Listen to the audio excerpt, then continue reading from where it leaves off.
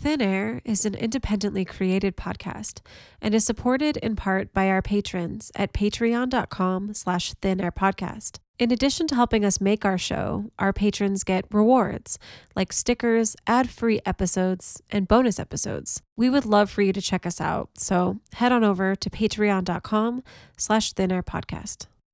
This episode of Thin Air is brought to you by Aptiv. Aptiv produces audio-based workouts created by certified personal trainers, all available through a mobile app. New members get 50% off an annual membership when they visit aptiv.com/thinair. That's AAPTIV.com/thinair. All persons mentioned in this episode are innocent until proven guilty.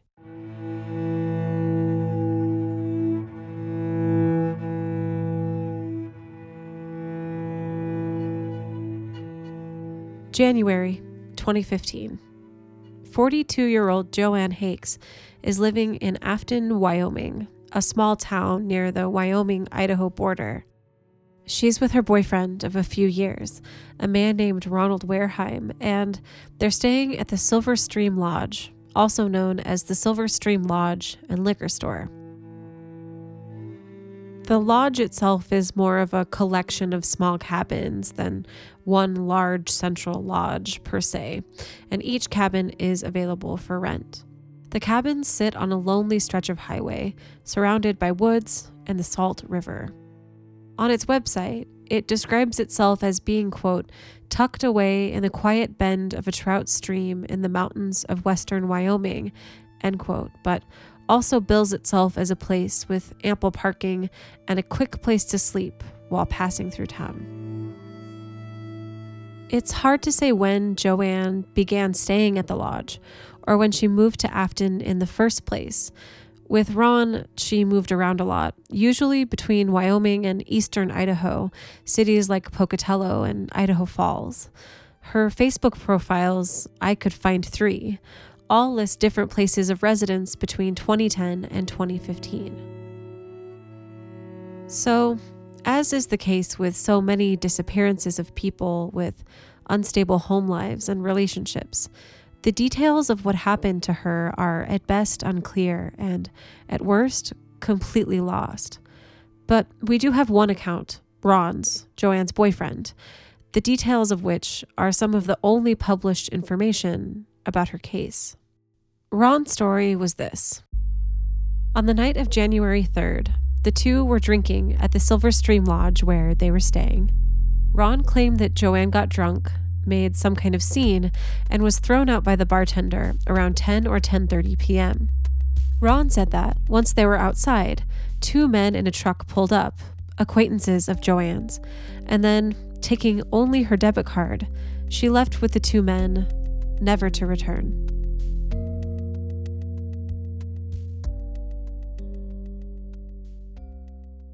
My mom had been her whole life. She put herself in situations that weren't great, I guess you could say. It was kind of like, okay, well, maybe she just is on another situation and she'll come back and everything will be fine. Around this time, Joanne wasn't close with many people in her life outside of Ron, and the relationship with her family was somewhat strained. Joanne had 2 children, a son and a daughter, both of whom were adults in 2015.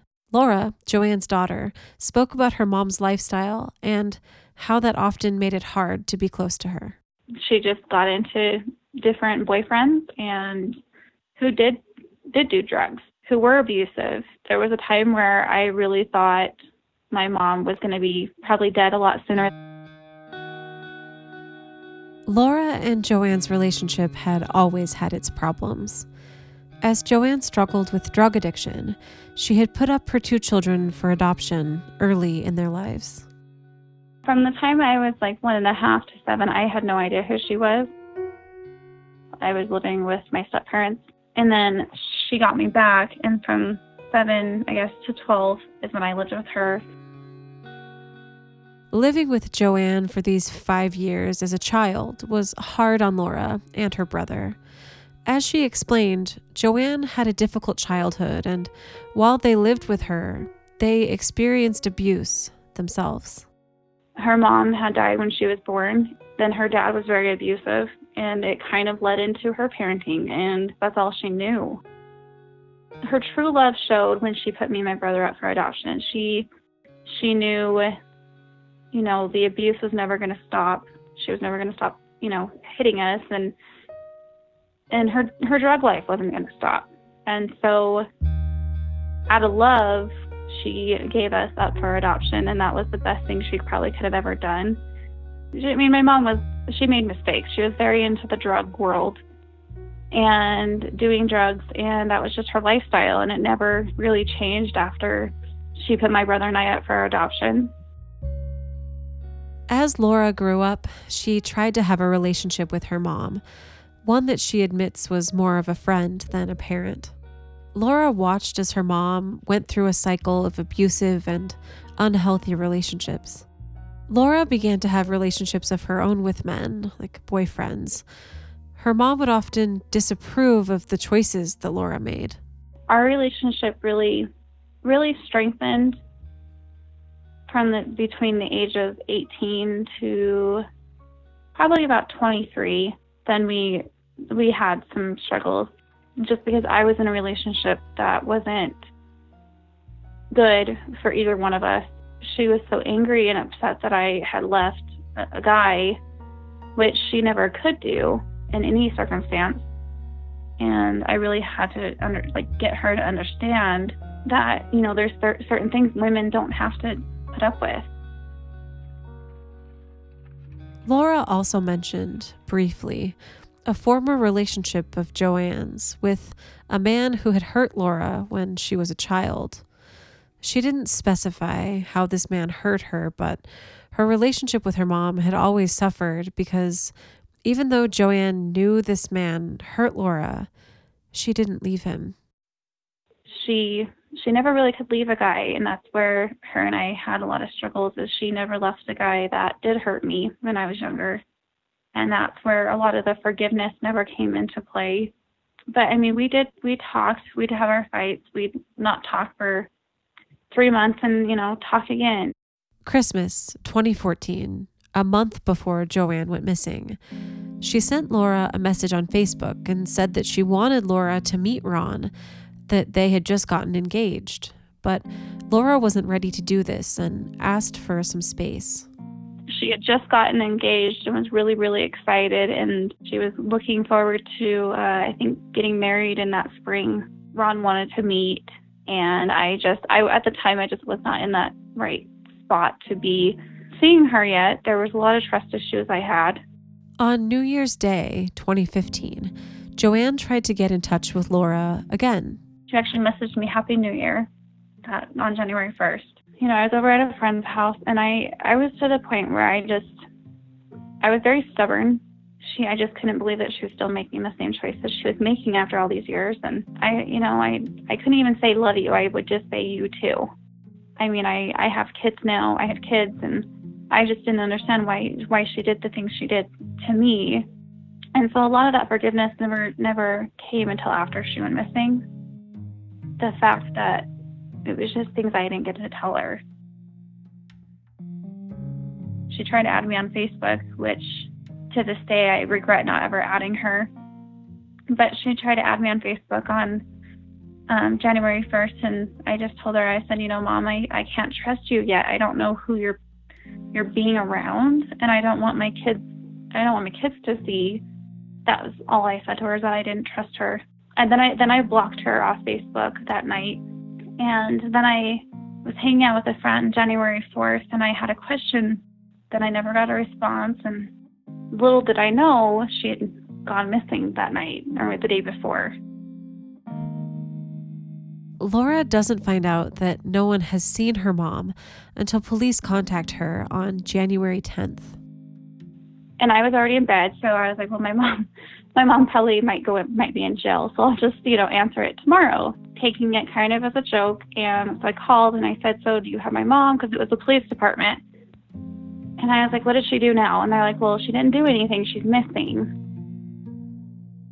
I was completely in shock. And so I really didn't take it completely seriously until a month had gone by. But my birthday came along January 26th, and I didn't get a phone call. And I said, something's not right, because even when my mom and I would fight, we would always call each other on Mother's Day, we'd always call each other on Christmas, and we'd always call each other on our birthdays. Whether even if we were not talking to each other or fighting, those were the holidays we'd always call each other and, at least make up, but, at least say happy birthday and I love you. And so when I didn't get the phone call, that's when I kind of sank in that she wasn't here. As it's been over 3 years now since Joanne went missing, Laura has looked back on her mom's life and her history of domestic violence and believes that her mother is no longer alive, that Joanne's last abusive relationship, another that she couldn't walk away from, may have been what finally killed her.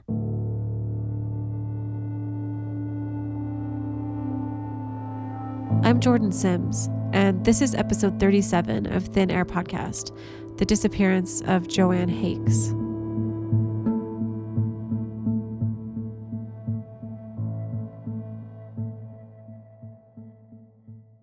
Well, when it started off, it was great. When Joanne met Ron, she was trying to break the cycle of drug addiction and bad relationships. They met in Idaho Falls, Idaho, and Joanne saw Ron as someone who could help her to be the person that she wanted to be.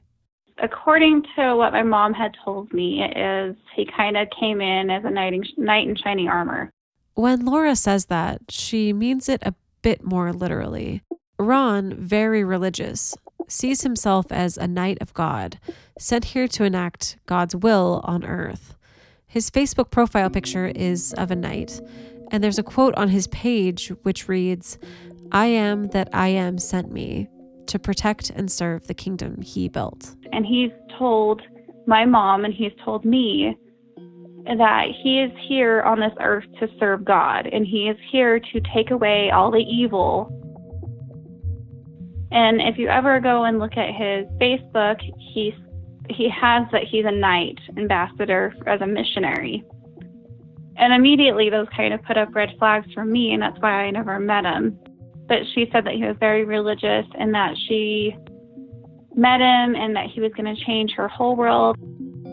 In the beginning of their relationship, things appeared to Laura as going well between them, and that Joanne may have thought this was the great love she had been waiting for. She said that she was drug free and he was really helping her, and they had pictures of them going to, I think it was his son's wedding, and it looked picture perfect. Everything looks great in a relationship for the first year, and then you start to kind of see people's true colors, I guess, after that. Laura mentioned that a major issue in their relationship was Ron's jealousy of other people in Joanne's life, especially men. Then they started having problems. I think they lived in basically a camper, and there was a bunch of people that lived by him.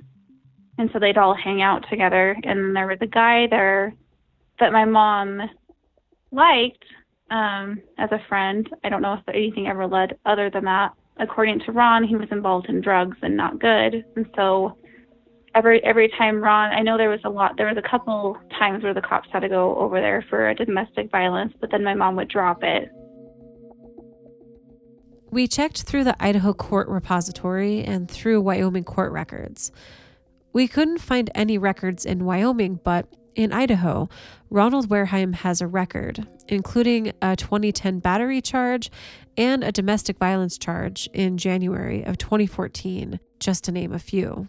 In Idaho, Ron and Joanne lived with a close family member of Ron's who saw their dynamic firsthand. We reached out to her for an interview, and she spoke to us, but throughout the course of the interview, it became clear that she's still afraid of Ron, despite the time and distance. She also asked that her real name not be used, so from here on out, we're going to refer to her as Erin. Are people in your family afraid of him? There's a lot of people, yeah. A lot of people are scared of him, and a lot of people, he has a way of making people cower. And Are you afraid of him? I would like to say no, but, there's deep down, I kind of am. He's not a very good man, dude. Like, I put him in jail twice for beating Joanne. While staying with Joanne and Ron in Idaho, Aaron saw how volatile their relationship was and how both of them abused methamphetamine. When Ron would beat Joanne, he would return to religious rhetoric, calling her a witch or a demon. Aaron believes that Ron suffers from mental illness. He believed that she had a demon in her. Like he thinks he's the knight of God, and because he's the type of guy that he steps in a room, it lights up the whole entire room, dude. Like he make you believe anything that you want. Like he wants you to make you believe. Like he was screaming at her, "Witch be gone, witch be gone, witch be gone." And I was like, "You need to go to psycho ward, this and that." And I told him, "If you don't leave her alone, that I will call the cops." And he looked at me and said, "Do it." So I went over to a stinker store, and I called the cops, and he was arrested that night. Aaron also moved to Wyoming, close to Joanne and Ron in Afton, after she lived with them in Idaho. She actually saw Ron the night that Joanne disappeared. Well, he was very distraught about it. I know that the night where she went disappearing, I guess they were into the bar before they came home. And according to people at the bar, they all said that they were arguing. She didn't want to go home with him, I guess, and they went home though, and the last person that she was seen with was him. This scene at the bar. There are multiple perspectives on what happened that night. Laura heard that, and it's hard to know where this detail came from, but she heard that Joanne may have been flirting with other men. Her and the suspect, Ronald Wareheim, had been at a bar. She had kind of been flirting, kind of had too much to drink. She was flirting with some other guys. And she ended up getting kicked out around 10:30 that night. When we reached out to the owner of the Silver Stream Lodge, they did not give us the name of the bartender who saw Joanne and Ron that night, but they did give us some conflicting information. The owner said that, quote, "You've been given some very untrue info about Mrs. Hakes. She was a registered guest of the Silver Stream. She left voluntarily on the evening of her disappearance with her boyfriend for a New Year's party. You need to contact the Lincoln County, Wyoming sheriff who did the investigation," end quote. When we pressed for more information, the owner replied, "I'm sorry, but we just don't know any more actual facts about that evening. They left together and we never saw her again." The owner responding this way is somewhat confusing. First, because he said they left to go to a New Year's party, and that this, January 1st, was the night in question. But Joanne, according to Laura and her missing persons flyer, was last seen on January 3rd. Aaron also said that on New Year's Eve, Ron showed up and was upset about Joanne leaving. It was on New Year's Eve. Came down to my house where I was staying at, and he's just like, "Joanne hasn't came home. She took off with these men," and he was sitting there crying, and he's like, "I don't know where she's supposed to be back. I guess she owed these guys money." And so she went out to go get them their money and never came home. I told him, give her 3 days. If she's not back in 3 days, call her in missing. Well, 3 days went by. He didn't call her in missing, and he just wouldn't call her in. But Laura received Facebook messages from Joanne and a request for her friendship sometime on January 1st. On one of Joanne's Facebook profiles, there's activity on January 3rd that is public. She shared some articles and posted some brief thoughts on them. But maybe this wasn't Joanne, but someone who had access to her profile. So I guess what I'm saying is it's unclear exactly when she went missing, if it was on New Year's Eve or on the night of January 3rd. There's also the issue of the two men in the truck. Both Laura and Aaron have said that no one, other than Ron, ever saw the men or the truck, either at the bar or in town afterwards. From the police report, it said that he saw her getting into a truck with two men. Those would probably be the two men that she was getting money for, right? Yeah. And there's been no sighting of this truck at all. As Erin mentioned, Ron would not report Joanne as a missing person, but there were other things she began to notice that she found more alarming, like Ron getting rid of some of Joanne's belongings. Laura, who spoke to Erin about this, tells the story. Well, I guess she would visit every so often, and then she kind of started saying that she wasn't around. And she caught Ron throwing away what looked to be some clothes of hers, and that put up some red flags for her. And then she was the one that turned everything in. Someone needed to step up and call her in, because something just did not seem right, And I don't know why he just didn't do it, I don't know. Were you in the same room when you did it, or did you do it on your own? I did it. I was at work when I called her in. I took a lunch break and I was in my car and I called him. You just had a bad feeling about it? Yeah, I was talking to my coworker and I was talking about it, and she told me that I needed to do it, dude. Like, it's something that needed to be done. Did he seem concerned about her being missing? At first, yeah, but then after a while, it just it didn't seem like he really looked for her. And I don't think Ron was very happy with the situation, so she wasn't really talking to him at the time, which I completely understand because, by the sounds of what he's capable of doing from different family members I've talked to, they're very scared of Ron. They won't talk to me about him. I've gotten some things of how actually physically abusive he can be, but it's really sad when the family is so scared of him they won't come forward. And I think that's where no one's coming forward on this, because they're scared, and I completely understand. For Laura, all of the inconsistencies in Ron's story add up. She made it clear that she believes Ron had everything to do with Joanne's disappearance. She openly refers to him and insists that detectives do too, as a suspect. That when she got into a car with a couple guys, that she was in some truck, and that story, from what I believe, isn't true. I think Ron had gotten mad, and he did something, and it's completely not clear as to where she is or what he did. Laura decided to call Ron herself and ask him if he knew where her mom was.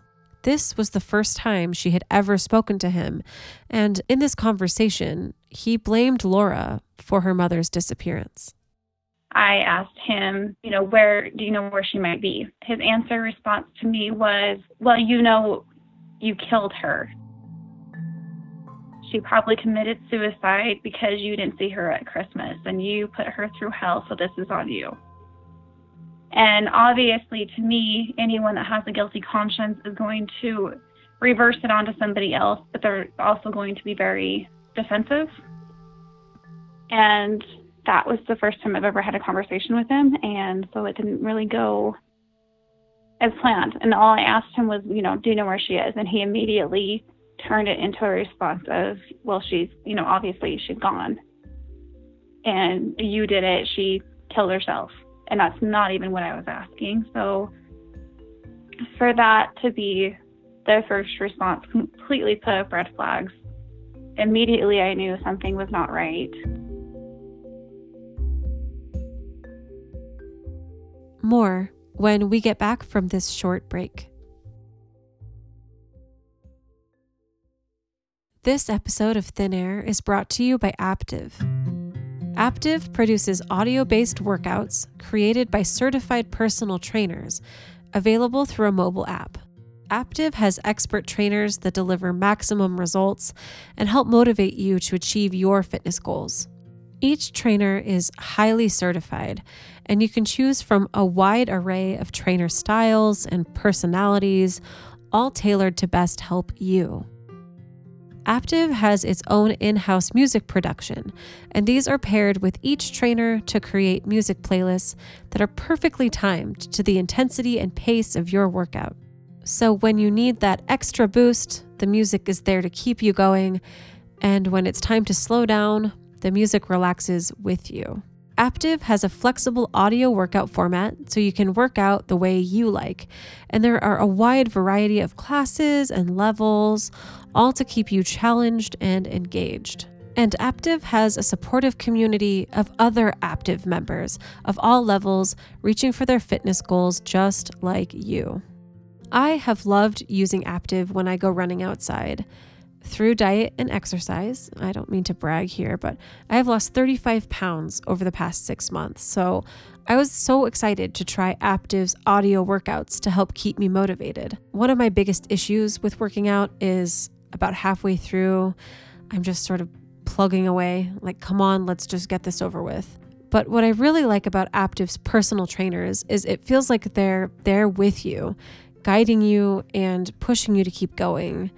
So if you sometimes struggle during your workouts to stay motivated like me, Aptiv is your own personal motivator, right in your ears, always giving you the energy to keep going. So why don't you give it a shot? Subscriptions start at $14.99 billed monthly or $99.99 for an annual membership. For a limited time, new members get 50% off an annual membership, which is just $49.99 for the whole year of unlimited workouts. Visit aptiv.com/thinair. That's aaptiv.com/thinair.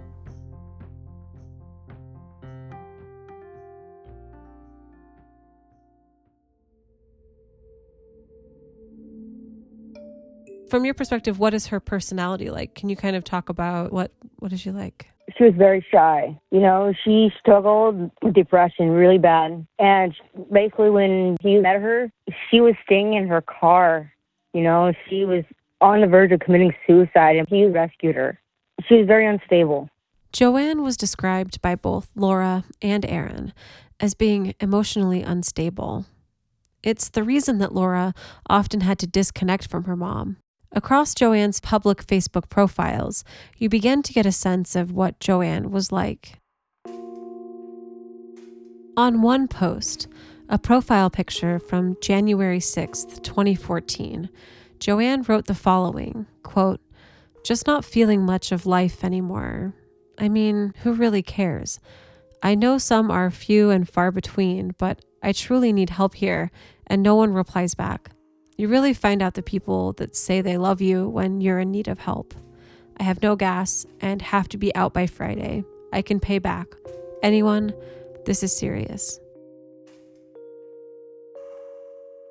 So it's clear that she struggled with depression and financial instability. But what else is clear is that she loved her grandchildren and her daughter, that she wished she could be closer to them without quite knowing how to get out of the bad situations in her life. One profile picture is the three of them, Joanne, Laura, and her oldest grandson. One post reads, in frantic capital letters, "I wish and pray that nothing this time for sure will come between us again. You're my babies. It's my job to worry about you all, and the fact that I can't help as much, but I do try." In another post to Laura, she writes, "You are the best of me, always and forever." Sometimes she had like 3 Facebooks, or I guess 4. There's one Facebook that has a bunch of pictures of like me and her and my oldest son, and that's pretty much all she got to see as far as grandchildren was my oldest son. And there's pictures of her and him playing, and those are the memories I want to have. So, could Joanne have just up and left her life, or worse, committed suicide?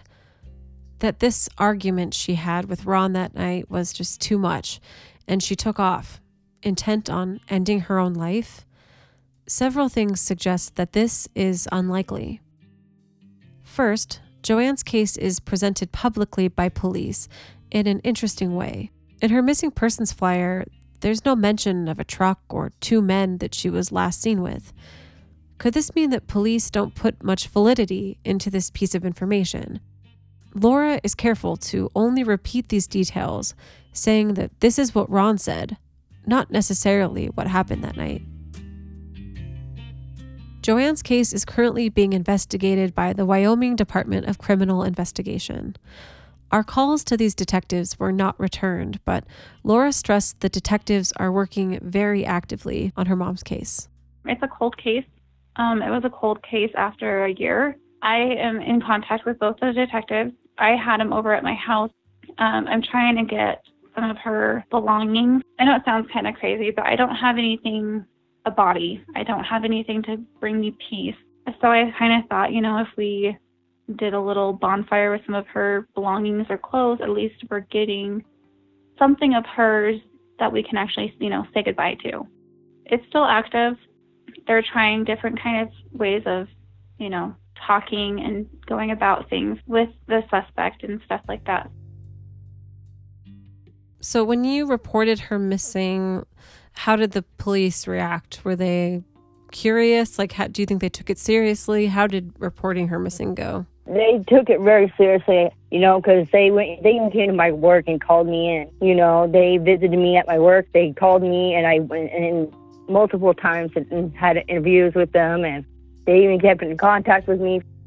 The next reason that Laura thinks it's unlikely that her mom left on her own is because she left all of her things behind, except for a debit card that Ron says she had on her and has never been found.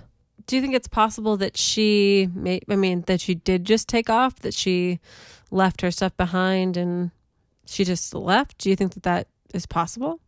Well, the thing is, when she took her debit card with her, the thing is that if she went to go get money out of their account, it would have shown that she got money out of it, but no money was taken out of her account. Yeah, so how do you start a new life if you don't have any money? Yeah. She always got paid on a Social Security card or whatever they have on the 3rd of every month. That has not been touched at all. My mom, doing drugs, they need money to get it. And so to me, that really, really stood out to me that something was wrong. Wherever she was, or, if she was in trouble, she would use that money. There was one sighting of someone who may have been Joanne that seemed promising. There was one where we thought it was in close to Texas, and which the Texas one, it made sense when we were talking about it, and this was probably a year ago. But it was so close, the bone structure, the jaw, it looked like someone that was very strung out on drugs, but it looked exactly like her. It was not her. But my friends and everyone knows that if there was any way she could get a hold of me, she would have. When I asked Erin if she thought Ron was guilty, her answer changed several times over the course of our conversation. Yeah, I believe the story, because it's something that sounded like something Joanne would do. When he told me that she left everything, that's not like her. She always has her purse on her. She always takes something. So if she was planning on leaving, then I would see her taking her stuff. It's just I really don't know what happened. For Laura, Ron's strange behavior and the fact that he refers to himself as a God warrior provides him with a potential motive for hurting Joanne. And to him, I can truly believe that he does not think he did anything wrong. And for him to think that he's a knight or a missionary and taking people out that represent evil, I can see that's where, he thought he was doing good work. He thought he was making a turn for the better for her. And I think maybe either she'd either relapsed or may have been trying to see somebody else into him that was adultery or something in the relationship where he figured, well, I can no longer help her. And the best way is to give her back to somebody that can. Ron was interviewed by police, of course, Laura said that investigators have not shared any evidence of foul play with her. Of course, he is just a suspect. Nothing has been brought forth as evidence or anything, so this is all just what the detectives and I believe. Ron is very squeaky clean, so he was brought in once and he knew he didn't have to be there, and that's just, he's very, very smart, I guess, in the way he goes about things. When I spoke to Erin, she didn't know where Ron was living now, and she hadn't been in contact with him for over a year. After some online research, we found that Ronald Wareheim was arrested in Cache County, Utah, for possession of a controlled substance and paraphernalia in August of 2017. He was arrested again on February 2nd, 2018, for a warrant violation. Ron is currently detained at the Cache County Jail in Logan, Utah. For Laura, there is no question if Ron was involved. It's really, it's been almost 3 years, so that's really unlike me to reach out and try to get her story out there just because I wanted it. I guess I was more afraid of the suspect, and now that being afraid is gone, now it's more letting him know that, my brother and I are going to be fine. My brother and I are very strong, and we've been through a lot in our life. You can't take away someone's memories. I just want him to know he didn't win. Since her mother's disappearance, Laura has had a lot of time to look back and think about her mother's life, their relationship, and what her mom went through. Through all of the bad relationships and difficulties, Laura just saw her mom as someone who, ultimately, just wanted to be loved. And she wanted to have that relationship where it was a forever thing. She had it. She truly was in love with one guy her whole life, and they were together for 12 years. But he was also a guy that did something to me, and that really changed our whole relationship, my mom and I's relationship. I'd break down without her sometimes. It's your mom. Of course you want her in your life, no matter what she does to piss you off. And the things I said to her before she went missing. Now that she feels her mother is gone, Laura remembers her mother as someone who maybe knew that her time was short. In her words, she always told me, she's like, you're not going to know how much I love you until I'm not here anymore. And towards the end, she was just very like, you need to know how much I love you. You need to know now. And it was kind of, it was like she knew something was going to happen. She's like, you just need to know how much I love you, how much I always care about you and your brother. And I was like, yeah, Mom, but you did this. And I was just not forgiving. And now she was right. I didn't know how much she actually cared until she was gone. As Laura has just begun to reach out to the media about the details of her mom's case, she wanted to speak up for all loved ones of people who have gone missing. It's so easy to go through Facebook or any social media and look at someone that's missing, someone shared a post or something, and be like, well, thank goodness that's not me. And when it does become you, it's a completely different story. So I really want everyone that does go through this to know that they're not alone. Laura also wanted to speak more directly to the person that she just calls the suspect, to let him know that one day the truth will come out. The person that, did do something, I want them to know that it probably got to be exhausting at this point, 3 years later, to carry all that with them. It's really got to be exhausting. And I want the person that did this to know that you didn't hurt me and my brother. There's evil in the world. There's things that happen every day, but they don't get to have that victory in doing what they did. They didn't hurt us. And so I think the person that did this needs to come forward, because I think it's just going to eat at you every day until you can't take it anymore.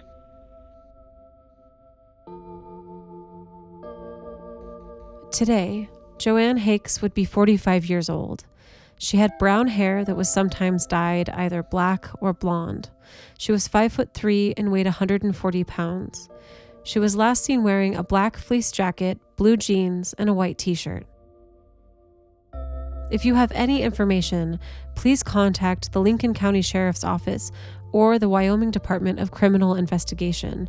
Contact information is on our website at thinairpodcast.com. You can also contact us directly and we will pass information along. That's at contact@thinairpodcast.com. Thank you to Laura Jones and the close relative that we called Aaron for speaking with us. Thin Air Podcast is produced by me, Jordan Sims, and Daniel Calderon, with production assistance from Nate Halda. Music is provided by Blue Dot Sessions. Check them out at sessions.blue. Thin Air Podcast is supported by our donors at patreon.com/thinairpodcast. One of the rewards is to be credited as an executive producer of our show. The executive producers of Thin Air Podcast are Paige Liano, Adam Barbary, Irene Ryan, Sarah Donahue, Elle McManus, Bridger Mobley, Susan Anderson, Skeeter Hall, Wendy Gabbery, Bridger Mobley, Susan Anderson, Jack and Christy Lupian, Drusilla Dentz, Rebecca Hardberger, Heather Cadu, Bonnie Mortensen, Mistea Pena, Elizabeth Farmer, and Anthony Loper. Thank you all so much for your incredible support.